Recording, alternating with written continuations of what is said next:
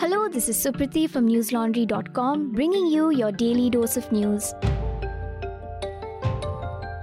Today is Thursday, the 24th of March.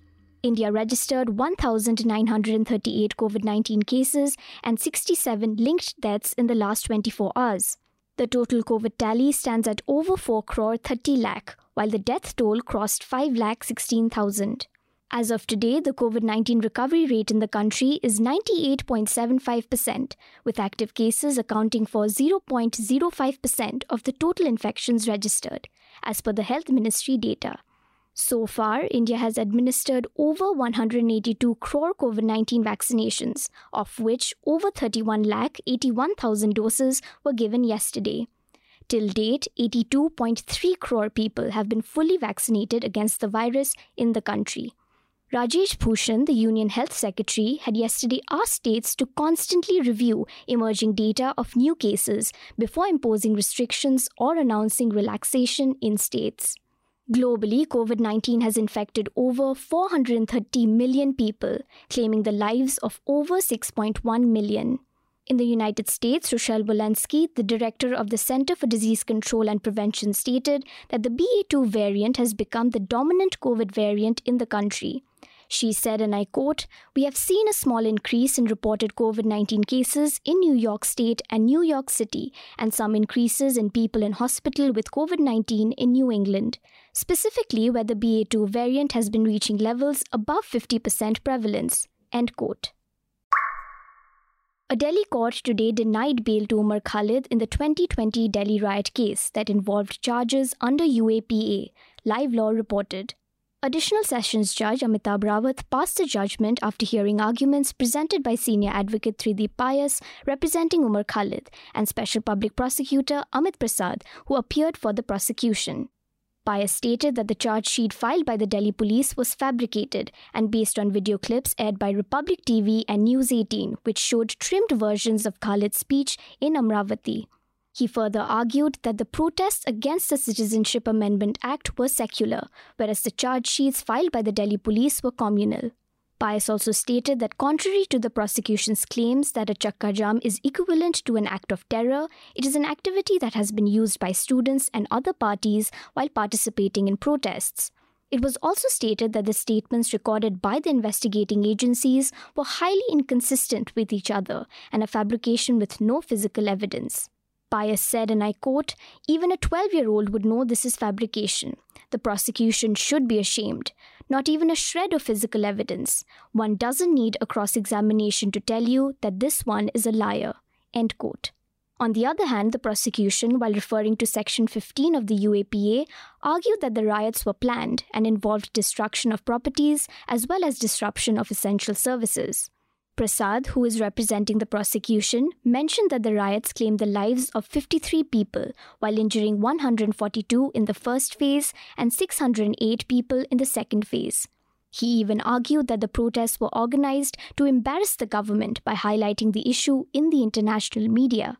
In the backdrop of the 2020 Delhi riots, an FIR under Sections 13, 16, 17 and 18 of the UAPA, along with several charges under the IPC, were filed against Khalid. A supplementary charge sheet was also filed against Khalid and JNU student Sharjeel Imam in a case of alleged conspiracy in the aftermath of the violence that occurred in Northeast Delhi in February 2020. Listeners, News Laundry brought its readers in-depth reports from the ground during the riots. After it ended, an NL Sena project was launched to explore how fair and robust the police had been in their investigation. The project was called Investigating the Delhi Riots, and it was completely funded by readers like you. All the reports are available on our website, newslaundry.com. The reason we are able to report on issues of public interest such as these without any pressure from political parties or corporations is because we don't depend on them for ads. We rely only on you, the reader, to support us.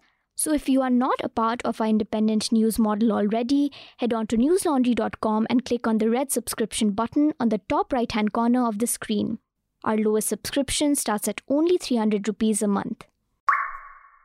Today, West Bengal Chief Minister Mamata Banerjee visited the village in Birbhum district where 8 people were killed after a fire broke out in the area on Tuesday, NDTV reported. The The chief minister was earlier accused by the BJP for the collapse of law and order in the state. Banerjee said, and I quote, "I never believed something so barbaric could happen in modern Bengal. Mothers and children were killed.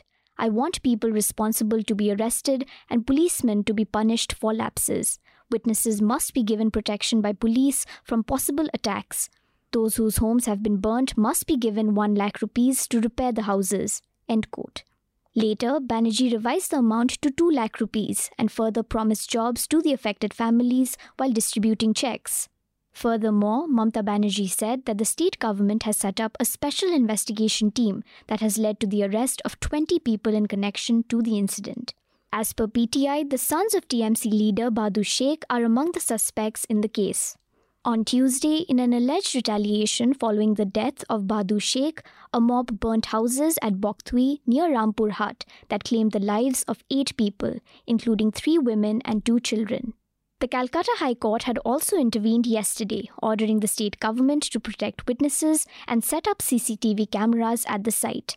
The court had further asked the state government to file a report. Following the incident, 2 FIRs were filed by the state police, one on the murder of the TMC leader and the second one on the killing of the 8 villagers. Several Congress MPs from Kerala have alleged that the police manhandled them when they tried to march into Parliament as part of their protest against the state's Silver Line semi-speed rail corridor project in Delhi today, Indian Express reported.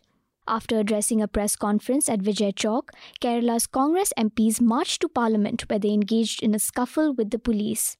In a video released by ANI, Palakkad MP V.K. Srikanthan could be heard asking the police personnel why they were being stopped from going to Parliament. Suman Nalwa, the Delhi Police's public relations officer, denied claims of manhandling of MPs.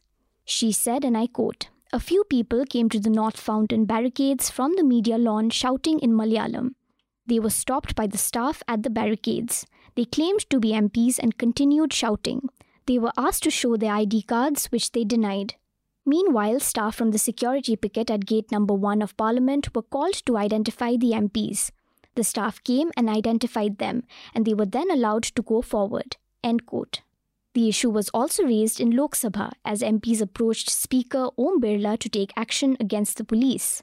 The Speaker asked the MPs for details on the incident. As it happens, Kerala Chief Minister Pinarayi Vijayan met Prime Minister Narendra Modi to discuss the project today. The Congress has been protesting against the project for a long time. In the UN Security Council, India along with 12 other countries abstained from voting on Russia's resolution regarding the humanitarian crisis in Ukraine, NDTV reported. The resolution by Russia had called for safe and unhindered passage for Ukrainian citizens to destinations outside of Ukraine, including to foreign nationals, without discrimination, and thereby to facilitate safe and unhindered access of humanitarian assistance. The draft was co-sponsored by Syria, North Korea, and Belarus. Russia and China were the only nations to vote in favor of the resolution, with other members abstaining from the voting process.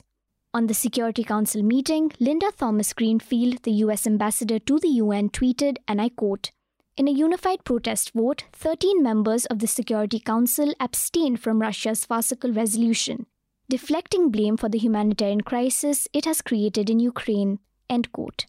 Meanwhile, Interfax reported that amid the country's invasion in Ukraine, Russia's communications regulator has blocked the services of Google, while accusing it of circulating fake information regarding the country's military operations in Ukraine.